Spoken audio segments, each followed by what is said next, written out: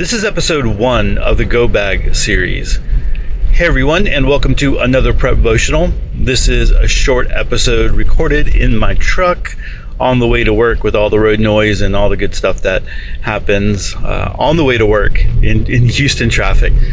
Hey, so I want to start off a series and start working through the topic of go bags. And of course, the little amount of time that I have to get to work, we can't fully cover it all in one episode, but we can cover it a little bit at a time.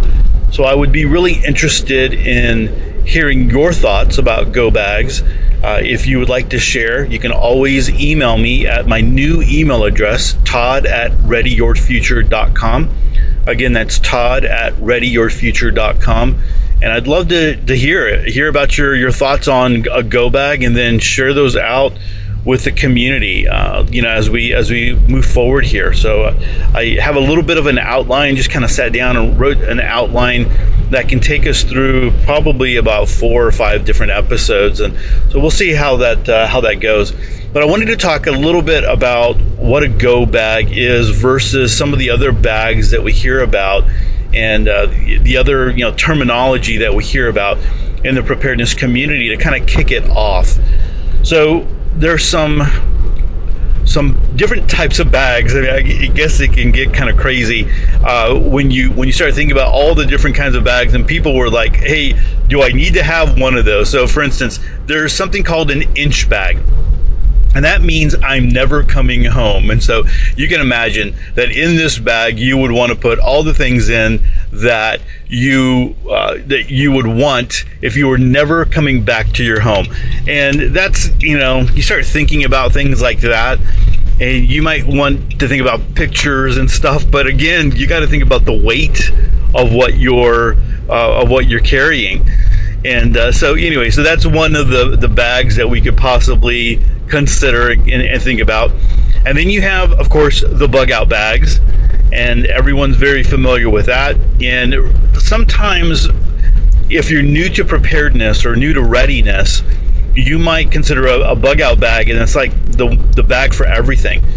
But a bug out bag is like you are evacuating. You are going from one place to another, and you know what that place is going to be. Usually you're going to a bug out location, you are going to a family's house, something along those lines. You're not just going out into the woods. And I remember starting out in preparedness, that was the big deal.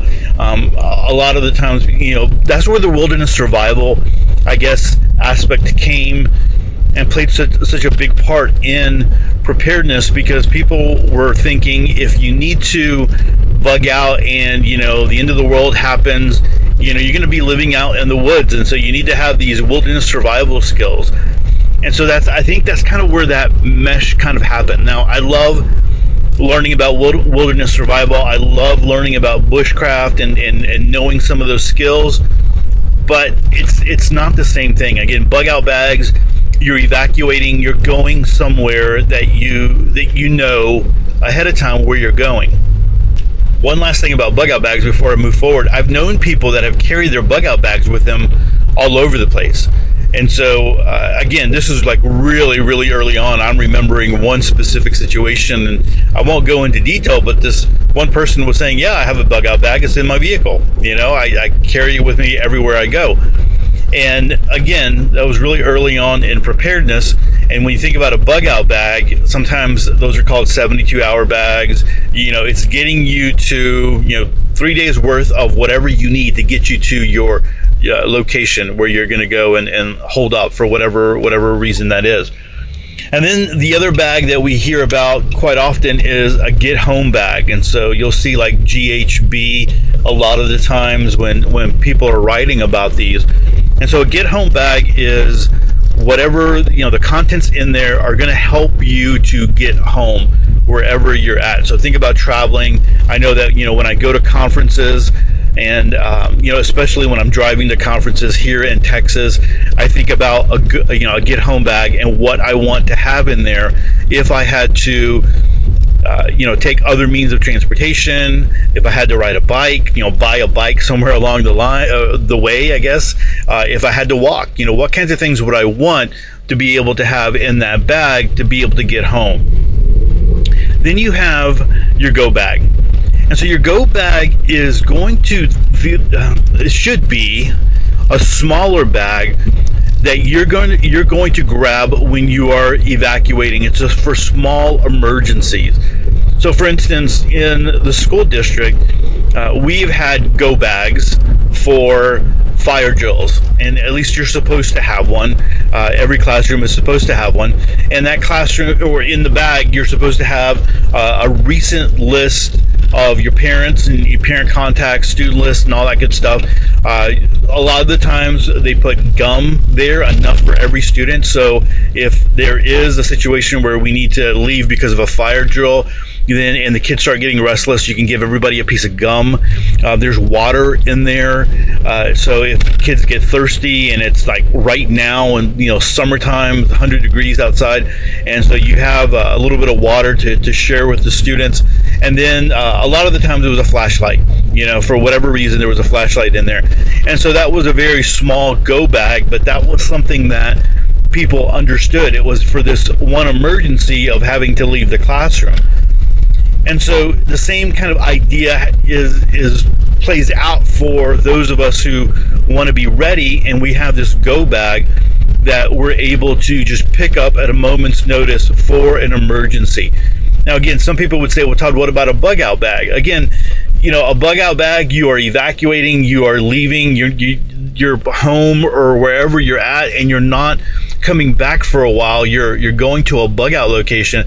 A go bag is just to get you out and to get you safe in a small emergency. So again, it could be a fire, it could be a gas leak, it could be any number of things that's going to be for a smaller emergency.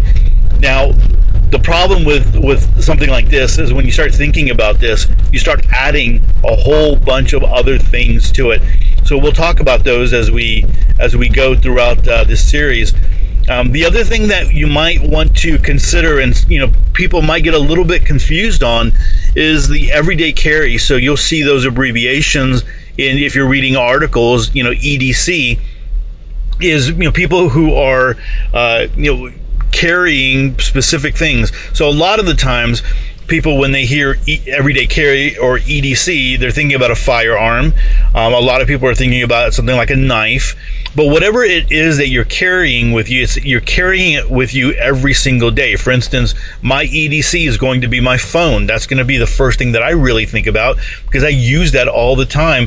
And if I'm in a situation where I need to, my truck breaks down or something along those lines, that's going to be the first thing that I'm going to grab. I'm not going to grab a firearm, or I'm not going to grab a knife. I'm going to use my phone, and I've used it many, many times in that kind of a situation. So you have the everyday carry that you have on you, and there's something that's always with you. But then the go bag is something that you're going to pick up and carry with you in a moment's notice because of some kind of an emergency. Okay, so that's going to be it for this episode 1 of the Go Bag series, and then we'll continue on with the other promotionals. Again, guys, like I said, I'll be interested if you want to share any kind of information as far as your ideas about a go bag, maybe even what you have in a go bag. So I'd be interested in hearing that. You can send it to me at todd@readyyourfuture.com. All right, have a great week. God bless. We'll talk to you soon. Peace.